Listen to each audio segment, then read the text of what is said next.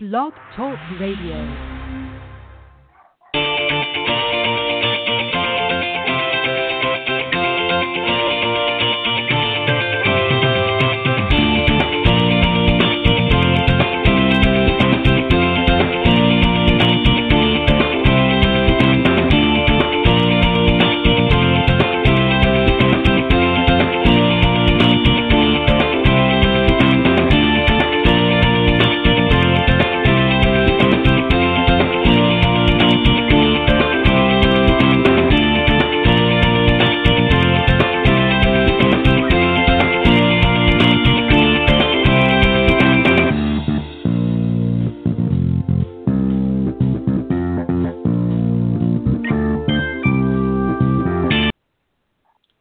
All right, good morning, everybody, and welcome to the Women of Golf Show. I'm Ted Odorico, and right alongside, of course, each and every week is none other than Legends Tour player and LPGA professional Cindy Miller. Good morning, Cindy.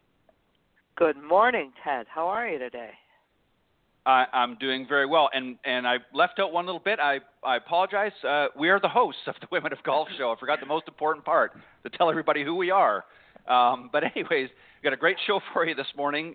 Cindy and I are very excited to have a great guest on, as always, and we're going to talk about, before that, we're going to talk about the top 10 golf tips for beginners as we get ready to roll into another season.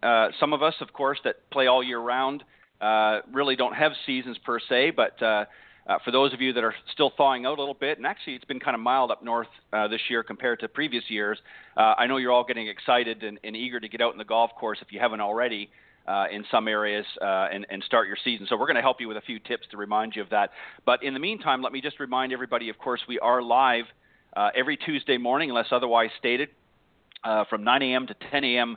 Eastern on blogtalkradio.com. Best way to find us, go to blogtalkradio.com and type in Women of Golf, and that will take you to the main page. And you can listen to us live, or you can scroll down to the on-demand section and catch us a little bit later on and listen to the recorded version if you can't join us live. So lots of great ways to connect. Also, you can connect with us through iTunes at itunes.com. Go to the podcast section. Again, type in Women of Golf, and that will take you to all of the previously aired shows as well. Always love to hear from you. If you want to contact us during the live broadcast, if you want to call in and speak to any of the guests or Cindy or I, you can do so by calling area code 347-945-5855. And, of course, as always, you can reach out to Cindy and I on the through email at cindy@cindymillergolf.com or my email, ted.golftalklive@gmail.com. We would love to hear from you. And as I mentioned, we've got a great guest today, Pat Roque. She's the Rockstar Transformation Coach. She's a sought-after motivational speaker, business growth strategist, and author. She's not a teacher professional or actually per se in the golf industry, but she does do a lot of business through golf and with golf, and has really been making some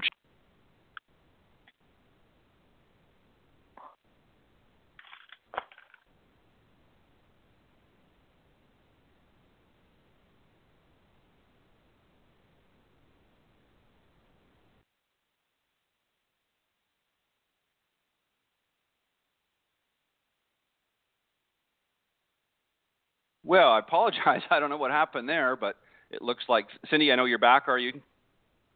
Yeah, you went mute for a second there. I'm not sure why, so I just dialed back in. Yeah, not a problem. Anyways, what I was just getting ready to say before we unfortunately got interrupted here, Cindy, if you want to go ahead before we start with the program and just remind the folks how they can get a hold of your Learn to Hit It kit. Yes, so I created this little practice thing of teaching you in the mission of teaching you how to hit it clean, airborne, and straight on purpose. And my main goal was to give people a way to learn to play golf in their backyard without being intimidated or having to go purchase golf lessons. And what I've realized is that there's a lot of people that don't know how to hit it clean, airborne, and straight on purpose, even if they've played golf for a really long time. So included in your Learn to Hit It kit is a portable Callaway mat, 9 foam balls that won't hurt anybody, so you can even hit balls in your house, my Golf 101 book, a coupon for 10% off any Callaway golf club, and most importantly, a 10-module online course with downloadable PDF resources if you need to print stuff to see it, to teach you how to hit it clean, airborne, and straight on purpose. You get all of this for $99.99, and you can go to learntohititkit.com. Perfect. Definitely a great, especially as we get, as I mentioned earlier, Cindy, as we get ready to sort of roll out a new season here, what a great opportunity to get a jump on the season by getting that Learn to Hit It kit. So make sure you go to the website and purchase your kit today. Cindy, as I mentioned, I thought it would be good if we talked about some of the golf tips for beginners, and I put together 10 here. No particular order. They don't necessarily have to go in this particular order, but these are just some tips I think would be helpful especially for our beginning golfers out there. And the first one, tip number one, is take dead aim. And I'll just read just briefly what I'm referring to there. A lot of people misunderstand this when they're lining up for their shots. It's not just your feet, but also your knees, hips, and shoulders, and club face that need to be aligned correctly. And for many right-handed golfers particularly, they aim right, but it doesn't always mean that the ball is going to go right, with respect to their shot. So you need to check your alignment every practice session. Every time you go out there and you work on the practice tee, or if you're working with a trainer or coach, teacher professional, you want to make sure that you're going through and checking your alignment as well. Any other thoughts on that?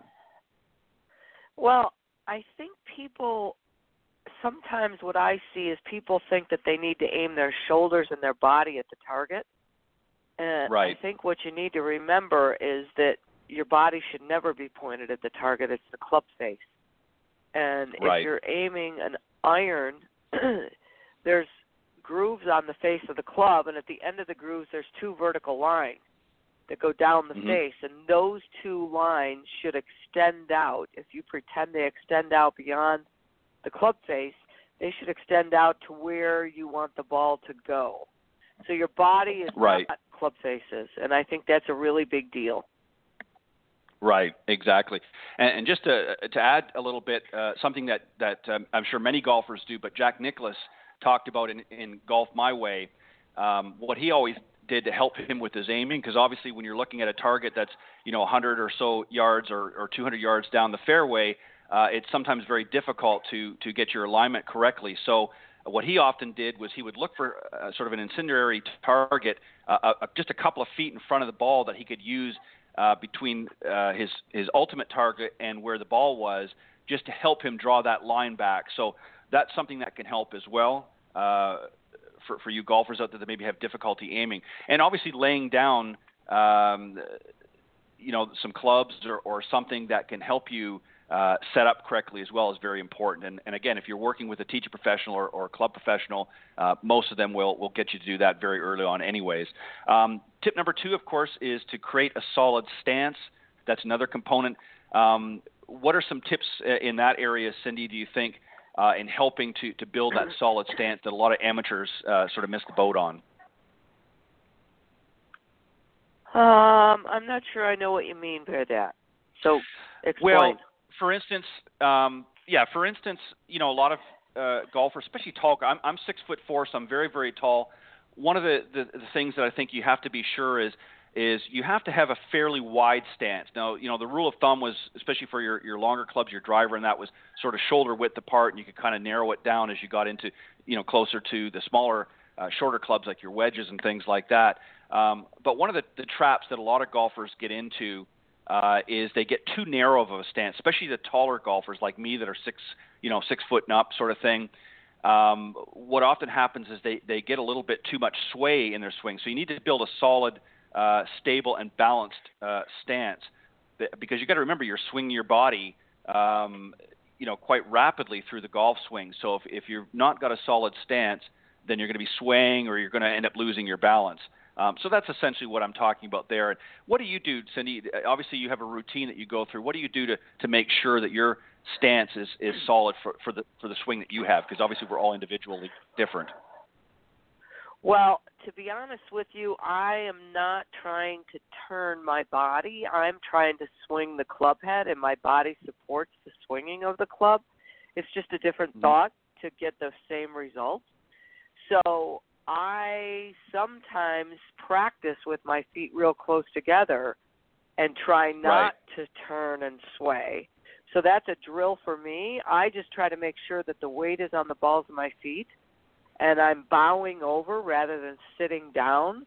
So if you sit, your arms get real close to your body, and then you can't swing the club without your body swaying. If you bow over from the waist, then your arms have a little more freedom to swing. So I make sure I'm bowing and the weight's on the balls of my feet, and I can swing my arms freely, and my body follows. So my weight does shift, and my body does turn, but only in response to the swinging of the club head.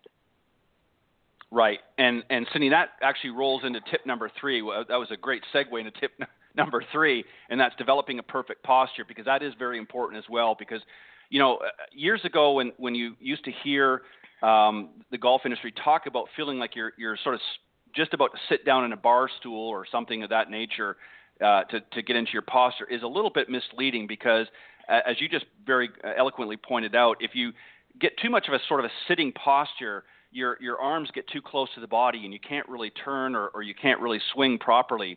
So obviously what you want to do is you want to tilt at your hips and not at your waist.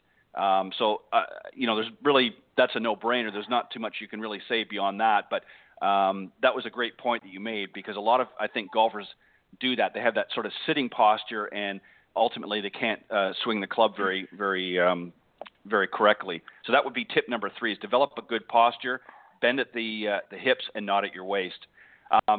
Tip number 4, I like to put this as make friends with your grip.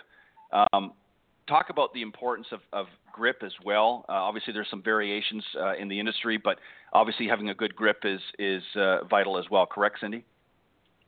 Absolutely. The only thing that touches the club is your hands. So how your hands hold the club will determine how effectively you can swing the club.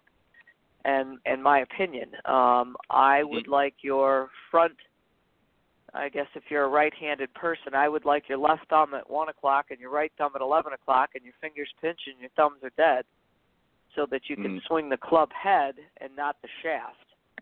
But that's my personal preference. So I'm not sure if that's yours, or, you know, it's not there. Yeah. There are lots of ways to swing the club, and there is no perfect way. I'm just looking for easy. Yeah, and there is certainly there's no one standard rule. I mean, some tend to have, depending on the makeup of their body, if they have very weak hands or very weak wristed rather, may want to adopt a little bit stronger grip just to be able to make sure that they've got better control of the club. People that have very strong wrists and forearms may want to have a more neutral or even a slightly weaker grip, just because they're able to rotate the club a little bit more effectively. Just very quickly, Ben Hogan, of course, earlier on in some of his teachings talked about, again, we're talking about right-handed golfers here, so you can sort of flip the script, and for those of you that are left-handed. But in his left hand, he felt that the most pressure on the club was felt by the last 3 fingers, and in the right hand was in the middle 2 fingers, because he, of course, overlapped the pinky finger. So really his forefinger and his thumb, really, other than just touching the club, didn't play a lot of control in pressure on the club. It was just there for more stabilization. So he really only had, in his opinion, 5 fingers that really gripped the club. The rest were just sort of going along for the ride. So again, you have to play with that and see what works best for you, as Cindy just pointed out. Now, so that was tip number 4, the grip. Tip number 5 is starting your downswing. You know, we've all heard the old saying, starting from the ground up on the downswing, and really your hips. A lot of pros might use this, Cindy, I don't know if you do or not, but sort of bumping the hips in the downswing, sort of imagine skimming a stone, if you will, or throwing a baseball, and how the lower body starts the movement and the upper body, of course, follows. Do you agree with that, or do you have maybe a different take on it? I agree that that's what's going to happen, but I do not try to get my students to think that thought, because what I have found is if I get them to swing their hips, they totally forget about the face, and they have what we call outskated the puck, and then their grip gets to the ball before the face, and we either shank it or slice it or dig to China. So I try not to have them think that thought. I try to get them to fire the face, if you will, with their right hand, and I want them to feel as if their right palm is tossing a ball underhanded. Yeah, and obviously styles and techniques are going to vary from coach to coach, but essentially the core fundamentals, folks, that you're going to hear from the majority of your teaching professionals out there are going to be virtually the same. They may word it, phrase it slightly different, but essentially they're looking for the same result. So this is why it's important to work with somebody, and it's important to make sure sequencing in a golf swing is very, very important. If you obviously as you go back, you're starting with your upper body, taking the club pack, but if you get that sequence out of sync, it can create, as Cindy just pointed, a myriad of issues, thinned and bladed shots, or as she said, dig into China. This one, Cindy, we've talked about many, many times on the show, and that's to make your range sessions count or practice with a purpose. Let's just go over that a little bit more, because I think this is something that a lot of people just have a hard time with. We know we're all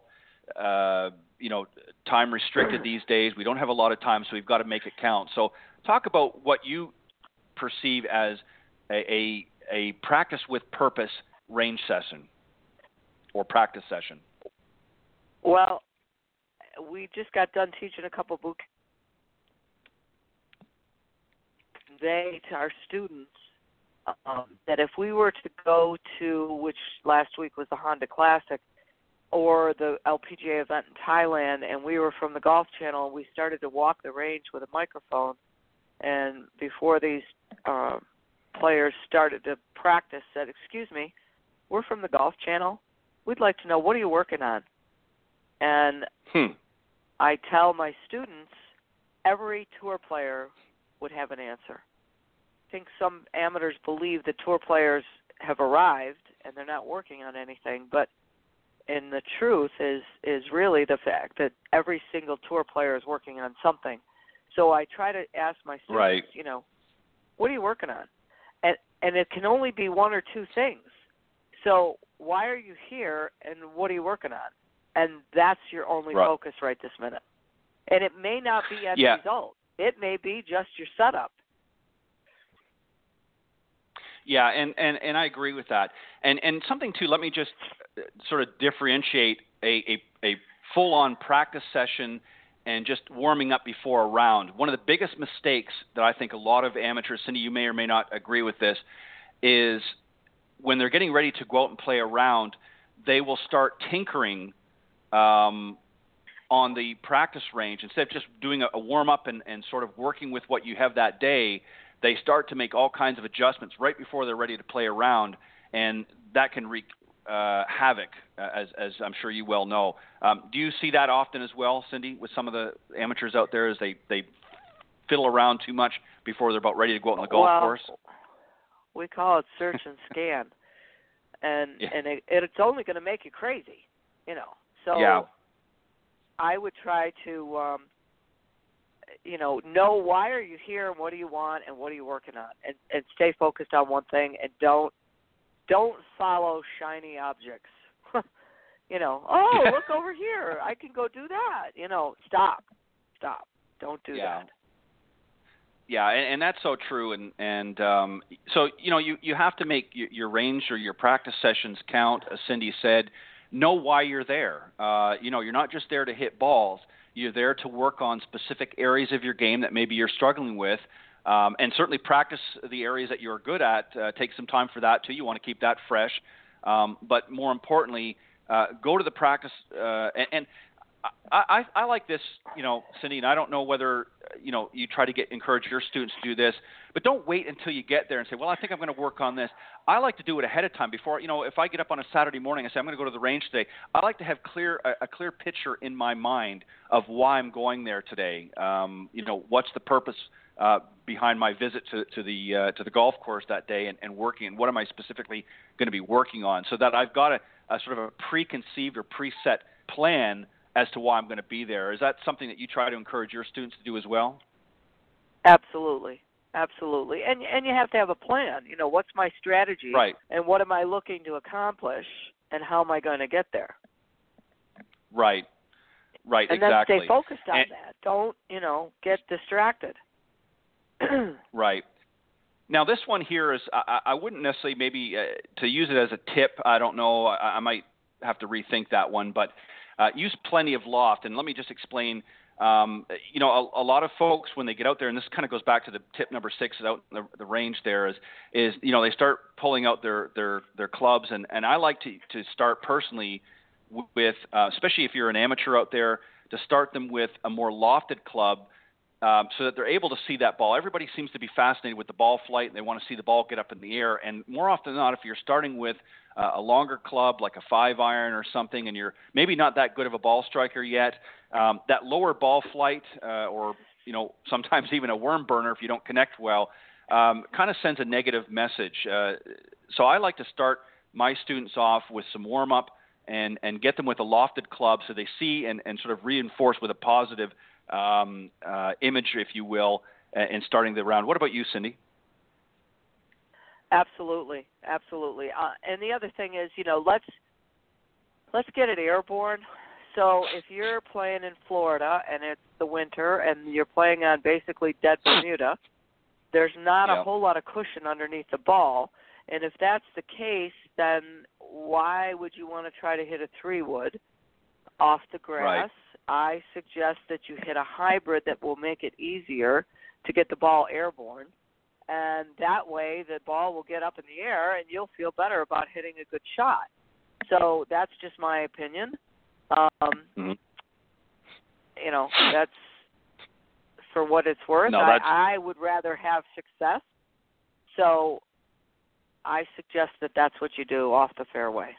I agree with that as well. And, just because it's a little warmer down here, and the grass is green in a lot of courses, doesn't necessarily mean it's that good summer grass yet and good and cushiony. So you're very right. You're hitting off a little harder surface. And the other thing, too, I think what by using a more lofted club, especially when you're practicing, a lot of golfers, when they're not, and they see that it's not getting that nice ball flight that they want, they try to use a sort of a scooping action to get the club upwards, and that's a big mistake as well. That opens up the door for all kinds of issues.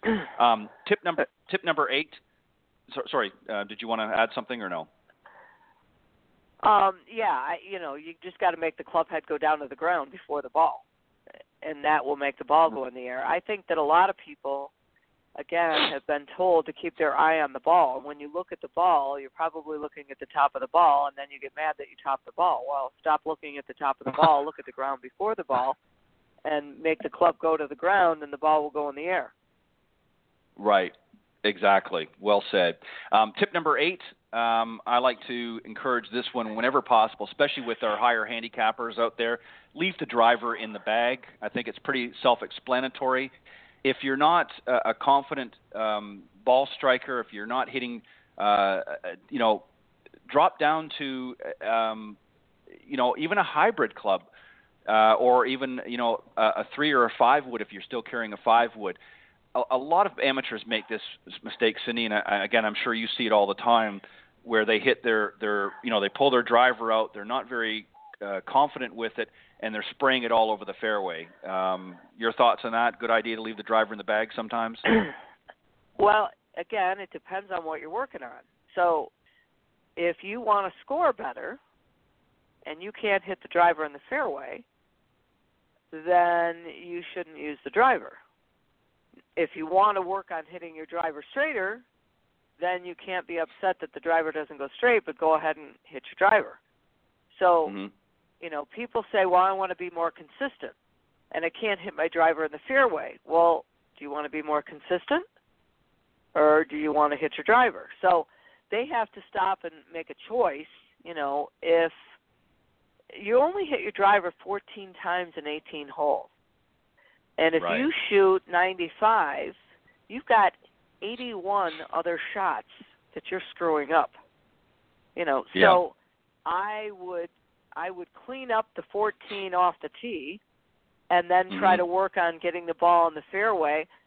And I must tell you that most people can't get the ball on the green from 70 yards and in. If you could get the ball on the green from 70 yards and in and two-putt, your whole life would change.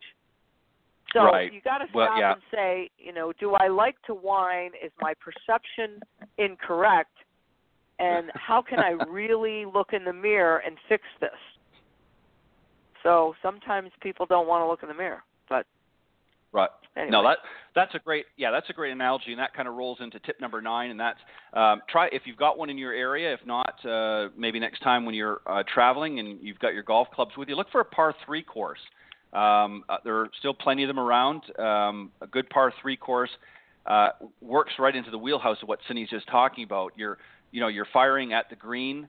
It gives you an opportunity to practice your approach shots, even though you might be hitting off a tee. And some of the courses have a little bit longer par 3s as well, where you can actually kind of make it fun and hit 2 shots. Maybe hit so that you're about 30, 40 yards from, depending on the length of the hole, from the green, and practice some of your shorter pitch shots, and even maybe intentionally miss the green and work on some of your chipping and things like that. So kind of make it a little bit fun. Instead of just going for the green all the time, you can kind of take that opportunity to give yourself, obviously you don't want to hold up anybody else on there, but give you an opportunity, a chance to sort of play and have some fun with it as well, challenging some of your different areas and skills. Tip number 10 is the last one. Review these fundamentals that you have, grip, stance, posture, and that continually. I know I put down here once a month, but I think you need to do that every time you go to the practice tee. Good observation, do you think, Cindy? Work on the fundamentals as often as possible? Oh, that's for sure. That's for sure. I mean, if you stand over a shot and don't feel comfortable, don't bother swinging. So if you can learn to be comfortable and know where you're aiming and have a pretty easy, simple swing thought, then you're ready to roll. But if you're standing over it unsure with apprehension and doubt, walk away, start over, because it's not going to work. Right. So just very quickly, let me just very quick recap. Tip number 1, take dead aim. Watch where you're aiming. Make sure that you're aiming particularly, as Cindy said, the club face. Create a solid stance or a solid base from which to swing the golf club. Be conscious on tip number 3 of your posture. Tilt at your hips and not your waist. Work on your grip is tip number 4. Make sure that you've got a good sound grip. Number 5 is I like to start your downswing with the hips, but definitely you want to start with your lower body. Number 6, make your range sessions count. Practice with a purpose. Use a lofted club in tip number 7, especially in your practice sessions initially, just to get that confidence built up. And as Cindy said, don't focus on the top of the ball. Focus on the ground behind the ball to help avoid some of that. Number 8, leave the driver in the bag. Certainly you need to work on that and hone that, but as Cindy pointed out, only 14 shots in any round are using the driver. The other shots are virtually every other club, so you want to make sure you've got some good sound shots in the bag and not just focus on the driver all the time. Try a par 3 course, tip number 9, when you can. If you've got one available at your facility or course, try and get out on those. Are great ways to practice up how you do them all the time. And then reviewing your fundamentals on a regular basis as well, especially in your practice sessions. Make sure you're checking your stance, your posture, and grip, and so on and so forth. Next week, we're going to talk about some points to remember regarding a good golf lesson. But right now, we're going to welcome our very special guest, Pat Roque. She's the Rockstar Transformation Coach. She's a sought-after motivational speaker and business growth strategist, as well as an author. They have called her the Tony Robbins of the golf world.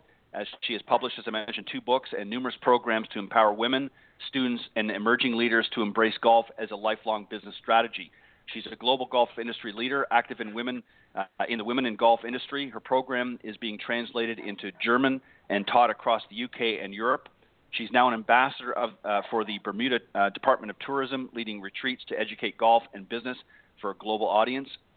Locally, I found this very interesting. She led the charge to have the governor declare June as Women's Golf Month in New Jersey, and she also leads a growing league of over 550 members for the Women's Golf Association of New Jersey, and she is also going to be featured in an upcoming TV special about golf for the National Organization for Women. So without any further hesitation, Cindy, let's welcome our very special guest, Pat Roque. Good morning, Pat. Thanks for joining us. Hi, guys. How are you? Nice to see you, Cindy and Ted. We're thrilled you're How with us are you doing, today. Pat? So tell us. I'm doing well. I just was realizing the first time I was on the show was December 2014. I cannot believe that time has flown already. That's crazy. It is Cool? crazy. It is crazy. So tell us about your Tony Robbins of the golf world. Tell us what you do. Well, it's funny. My background has always been in marketing and business promotion, business development, and like many midlife people, now I don't know if you know this, Cindy, but Ted and I are twins, literally, right, Ted? Right. we are birthday twins to the day. Oh, Yep. cool. Isn't that funny? Laws of happy attraction birthday. kick in. Coming up in a couple weeks. So That's right. it's funny because like many people had a lot of success and then kind of had a complete and utter meltdown around midlife. Lost my biggest gig and 2 kids in college and hormones for us lovely women. So kind of was rock star, hit rock bottom, and bounced back again. And when I started paying better attention, realized that people want to grow their business or really serve their calling. And I realized for myself, I only learned to play golf at age 45.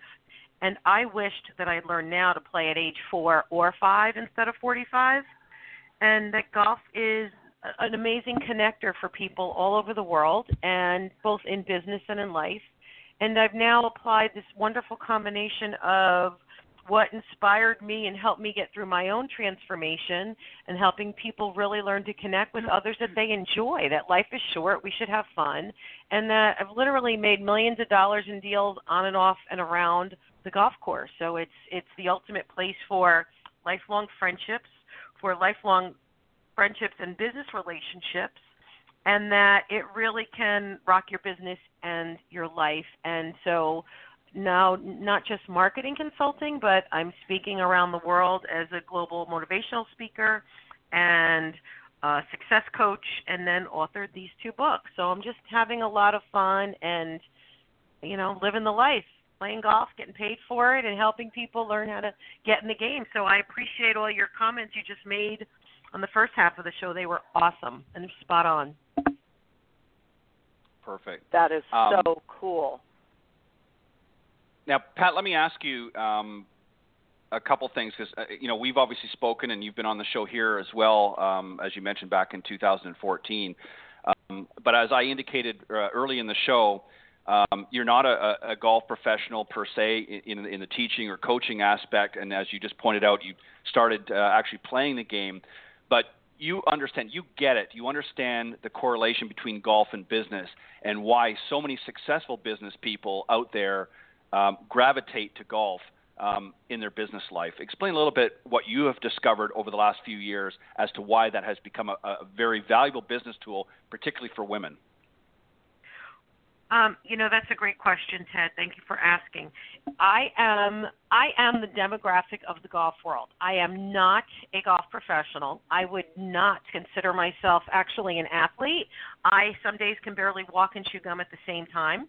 So I am your middle-aged business executive, mom with 2 college kids, wife of a golfer who got left home for 20 years while my husband had jet season tickets and played golf all over and used to go down to Myrtle Beach and have his guy outings and things like that. And I never quite understood it. When I was doing some work with WebMD, I was in sales, and I was sitting in the office on a Friday afternoon all aggravated because I couldn't get through to someone I really, really, my primary target new client, and I was getting nowhere and getting frustrated. And I was blessed to have a manager say to me, you need to learn to play golf. And ironically enough, I was on crutches from a ski accident. I was taken down Stratton Mountain on a stretcher. So I'm in crutches and a brace from ankle to hip. And she's telling me I need to play golf, and I'm thinking this woman is on crack. I don't understand. I don't know which part she couldn't see, the crutches or the brace, but it just seemed like the strangest bit of advice. And she taught me, again, I'm age 45, and now I'm on crutches, and she's telling me I'm going to get involved with golf, which sounded ludicrous, but she was the first person to take me by the shoulders and explain to me how golf can change your world, how people can get involved even if they never even want to play, or if they have an inkling that they want to play, or they start to get that burning feeling that they're being left behind. Because what happens is I was being left behind, and I know that other people are as well. So she taught me how to get involved in golf outings. I figured out that my target was from a big pharmaceutical company in northern New Jersey, and this woman belonged to a healthcare business women's association, and there was an outing coming, and I learned to go literally find out which committee she was on. So my first golf experience was wrapping gift baskets, drinking wine and wrapping gift baskets for the tricky tray, and by the time the day happened, I spent about 10 hours of quality time with the number one target on my sales prospect list. So we became very good friends way before we ever got to the golf outing. And then I was taught how to dress, because I didn't own a polo shirt, and I didn't own a khaki skirt, and I didn't know all those things. So someone teaching me the jargon, how to dress, the language, some of the golf etiquette for business, and it changed everything. So I started to take lessons and learned, and the next year I worked the registration desk, and then I graduated up and I ran the putting contest. You don't need golf skills to be the putting contest volunteer and walk the ball back and forth, right? But I was taught how to literally meet every person at the golf outing twice during a day, even before I played. Right. And it's not that it's rocket science, but it's amazing how many friends, and then people are happy to see you for an appointment or for lunch and grow business relationships. You're not selling at the golf course, but you're having a connection with them, and that's the difference. Right, exactly. What are some of the trends that you're starting to see in women's golf for not necessarily 2017, but just for future of women's golf? What are some of the trends that you've noticed in your experience? Well, I can tell you that, for example, I belong to the women in the golf industry, so I'm involved on a global level. But even here in our own backyard, Women's Golf Association of New Jersey, I'm also a member of Executive Women's Golf Association. So my fingers in the pie in both areas. We are watching women of all ages get in the game. So literally, I've got people in college and right out of college. Now, my group caters to the adults. We do have a very large LPGA, First Tee and LPGA girls golf program. But we need more of those, because those programs tend to only be placed into some of the more economically challenged areas. And honestly, I think that there's more girls getting on the boys' high school golf teams, because there really weren't even girls' teams. So the girls are starting to step up at a younger age, which is great. We're embracing helping what I call emerging leaders, which means the younger generation, the right out of college, in college. I'm working with some folks and talking about how do we get college, high school prep. In Asian countries, they teach golf as a business tool, and here we need to do that. So even with Women's Golf Day, we're going to be inviting everybody from high school, college, business community. But people are stepping in from their teens and early 20s all the way through to their 50s and 60s, and even 70s, as crazy as that might sound. I've got a little lady in our league who she hits the ball 75 yards straight every shot. So you know what? She beats half the people most of the time because there's no spraying all over the place. It's consistent. She's got a nice swing. She takes it slow and easy, and it's consistently down the middle where she wants to be. So people of all ages getting in the game. I think women are a lot more savvy to the fact of pace of play.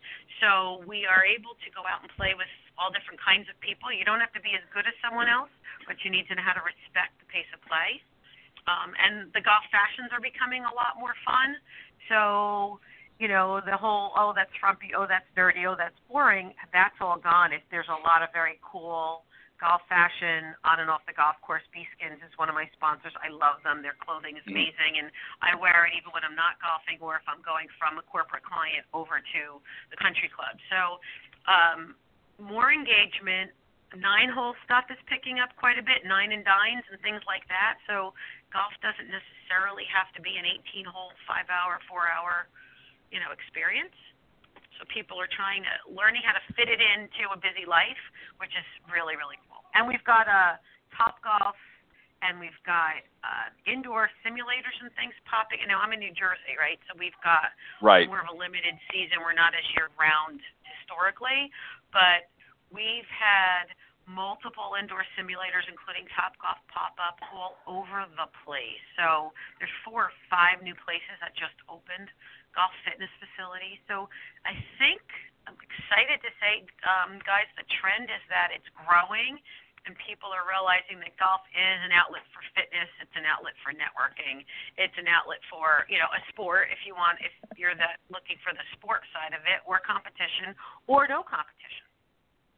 It's kind of got It's a great social. Everybody. Yeah, it's a great social thing as well. And Cindy, we just add we've had the people from Beeskins on here before, so we know that there's some great product in that. And I think you need to pair with that woman that's hitting it 75 yards straight, and I think you can clean up in a scramble with her, Pat, as a partner. So, but Cindy, I know Cindy obviously is up in the Northeast as well, predominantly, and so she sees a lot of the things that you've just described. And Cindy, maybe you can touch as well some of the things that you've noticed happening in golf, particularly in women's golf here in the last few years. Well, I think that there are a couple of different programs. Pat, are you a member of the EWGA? I am. Yes. And are you involved with the Grads to Golf program? No, that one I'm not. I do a lot of programs, but not that one. Tell me about it. Well, Leanne Finger has developed this to work with colleges to teach the students how to play golf, so that once they graduate, they know how to play. So I think that's a very important program. And yesterday I was on a call with Next Gen Golf and did not realize that there were 400 colleges in the United States that have a club golf program where students from high school who aren't quite good enough to play on D1, D2, D3 teams can, play golf at the club level. So that's an amazing way to basically speak to the demographic that Pat's talking about.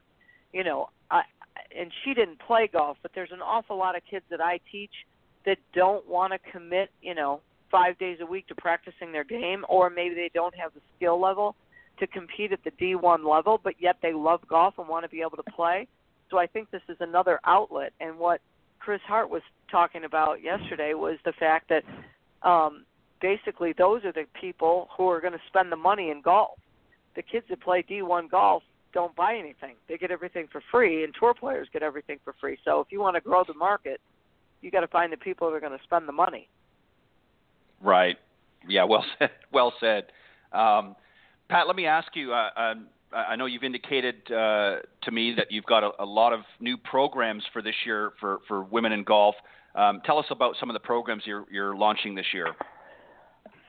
Well, it's fun. So we're working with PGA Master Professional, like Owen Stevens is PGA Master Certified Golf Instructor out of Chicago. I've got Gary Ellis, who's in the Hall of Fame, who's starting to join the bandwagon. I'm working with the Bermuda Department of Tourism, and we're actually creating a global program, Links for Leaders. It's brand new. It's literally just coming out, and we're going to be offering golf and business development year-round online, as well as live events in Chicago and other places, and last weekend of October with an outing, a retreat in Bermuda. And again, following what you guys were just talking about, we're going to be at the Fairmont, which is the number 5 in the world par 3 course. So taking business leaders and executives who want to really hone their art of networking and hone their golf skills. So it's going to be a retreat that's a combination of body, mind, spirit, giving people the tools to really leverage golf for lifelong relationships, including, beachside barbecues and things like that, but also the most gorgeous 9-hole vista. And I think it'll be some inspiration, motivation, perspiration. So I'm not a golf pro. It'll be an inclusive program where golf pros, we'd love to have you guys come and participate and contribute your gifts from the why is it important to be out there on shows like this, why is it important to have a mission of communication and a channel. So you guys could come and do a remote and bring a few people. TGA professionals can bring some of their folks. We could have roundtables where you could experience different folks from all different facets of business and golf. I think it's a great learning opportunity. I'm going to do a telesummit in the spring and have 18 pros, and again, golf and business professionals, do 18-minute interviews where it'll be a telesummit where you can access all the advice and get different offers from them to be able to learn and experience the joy of why commingling golf and business is so much fun. So things like that. And then again, for Women's Golf Day, I believe Women's Golf Day should have been a month, so I made it a month. And the governor signed a proclamation, so that was pretty cool. But now we're getting calls from all over. I'll be down in Washington, D.C. area, for example, doing a program for golf and business on Women's Golf Day. The golf pro from St. Andrews in Scotland loved the program, the whole Rock Your Golf program, and he's going to be interpreting our program into German and teaching it in, I believe he said Germany, Austria, Switzerland, as well as the UK, because he feels that the German market is a fan of discipline and having a structured planning and learning program. So it's kind of cool. So lots of things, I guess, percolating. It feels like all of a sudden it's a great idea, You plant your seeds and do the best you can, and all of a sudden it starts to all pick up. But most importantly, it's just helping people get in the game. And I'm actually being mentored. I became friends with, you ready for this? Do you know who Marilyn Smith is? Yes. I do. Oh, well, so I became, her nephew introduced us. Believe it or not, I met him in a business setting, and he said, you deserve to meet my aunt. And she's the LPGA co-founder and member of the World Golf Hall of Fame. And so now she and I chat regularly on the phone, and we are sharing ideas back and forth, and I'll probably be playing in the Pro-Am out in Arizona in the fall and getting advice from her on how to grow the game. So it's a very cool multi-generational conversation that's happening, and I think that that's really awesome. It's never too late to get in the game, and that's my motto. It changed my life, and I'm forever grateful for friends like you guys and all the wonderful people we've had a chance to meet along the way. That's super. Yeah, thank you for that. Pat, the other thing too is, and I think Cindy would agree, is there's so many aspects to golf, and we talked about this recently, Cindy, you and I, about how there's a little bit of a misconception that people see golf on television and they think that's all that golf is about, is at the professional level. But there's so many other things that, Pat, that you've just pointed out here. For those that maybe aren't looking from the sports side of it or the professional side of it, there's lots of ways that people can be involved in golf and that don't really have to know a lot about golf or don't have to be very good golfers to begin with. So you've opened a lot of doors through your hard work and helping people, especially women who maybe be a little bit more apprehensive than some of the men out there in getting involved with golf, to realize that they don't have to be an Annika Sorenstam or even a former professional like Marilyn Smith who helped develop the game for the LPGA. That they can just be, a typical housewife, or they can be a young executive, up-and-coming executive. that golf can be a very valuable tool, both business and socially for them as well. So good job. Absolutely, and that's why it's important to work. Like, I love collaboration. It's all about, all ships rise with the tide. So everything I do is about aligning with professionals like yourselves.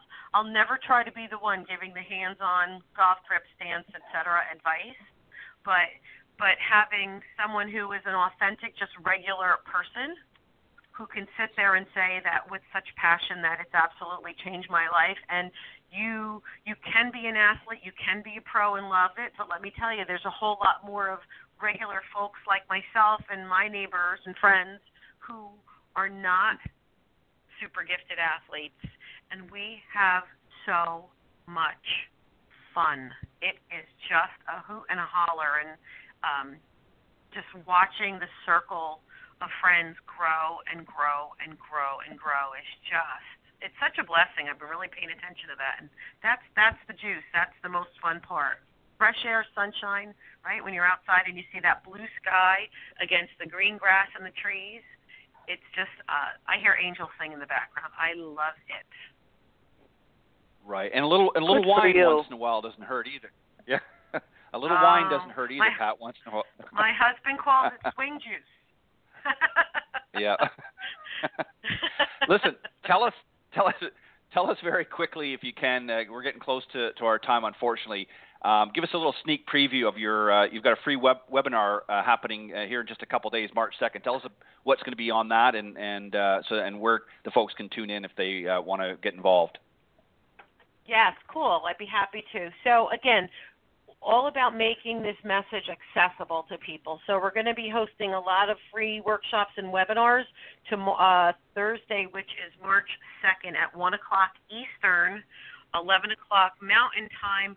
I'm going to be hosting a Rock Your Golf Leadership Secrets to Success on and off the course. Again, women in leadership, it's for business and golf industry leaders. We're going to talk about 6 success secrets behind one of the most potentially effective sales and relationship building strategies ever designed to rock your business and your life. And it's all about helping people stop getting left behind, get in the game, and cover things like career, how it can impact your career, connecting, making connections and lifelong friends, collaboration, how businesses targeting the golf demographic can work together and grow business together, which is more fun and more cost effective, how it affects confidence, how you can use golf. I mean, you guys know this, but golf brings over $4 billion to charities in the U.S. Yeah. Between professional and not-for-profit and local, from the PGA and LPGA all the way down to grassroots, local church and temple and school fundraisers. But it's a huge way to support the community. And committing to your success, why it's important to have a 90-day game plan and to insert, like you just said during the first half of the show, there are easy, smart ways to practice and infuse golf into your week, even if it's 15 minutes at a time.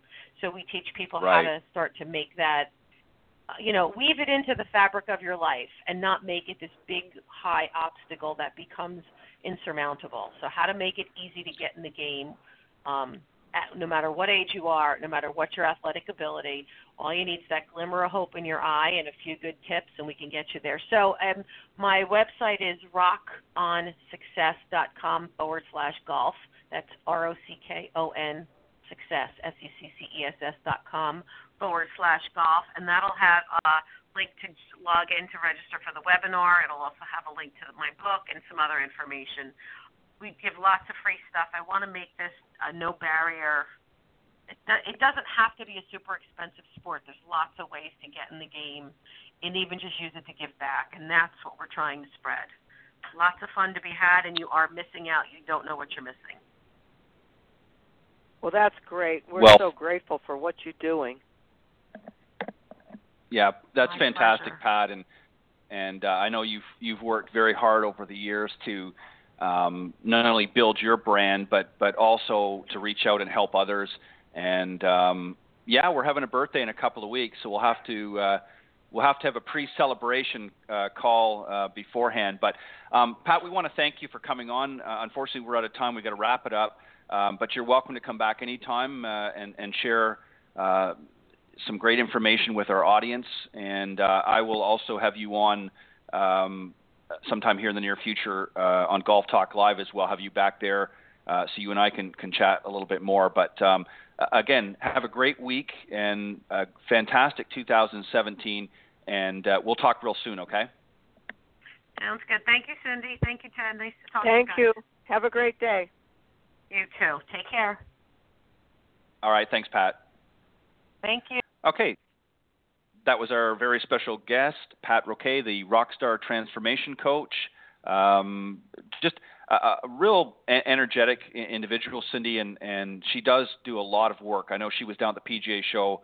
I actually spoke to somebody else that was down there, and she just is a great networker, involved with a lot of the different women's organizations that she mentioned, the EWGA and the Women's Golf Association of New Jersey and others, and just really does tremendous work, and somebody that's not been from within the golf industry. So she's an outsider, if you will, that's come in and just really doing a lot of things to help transform golf for women in her area and expanding around the globe. So kudos to you, Pat, for all the hard work that you do.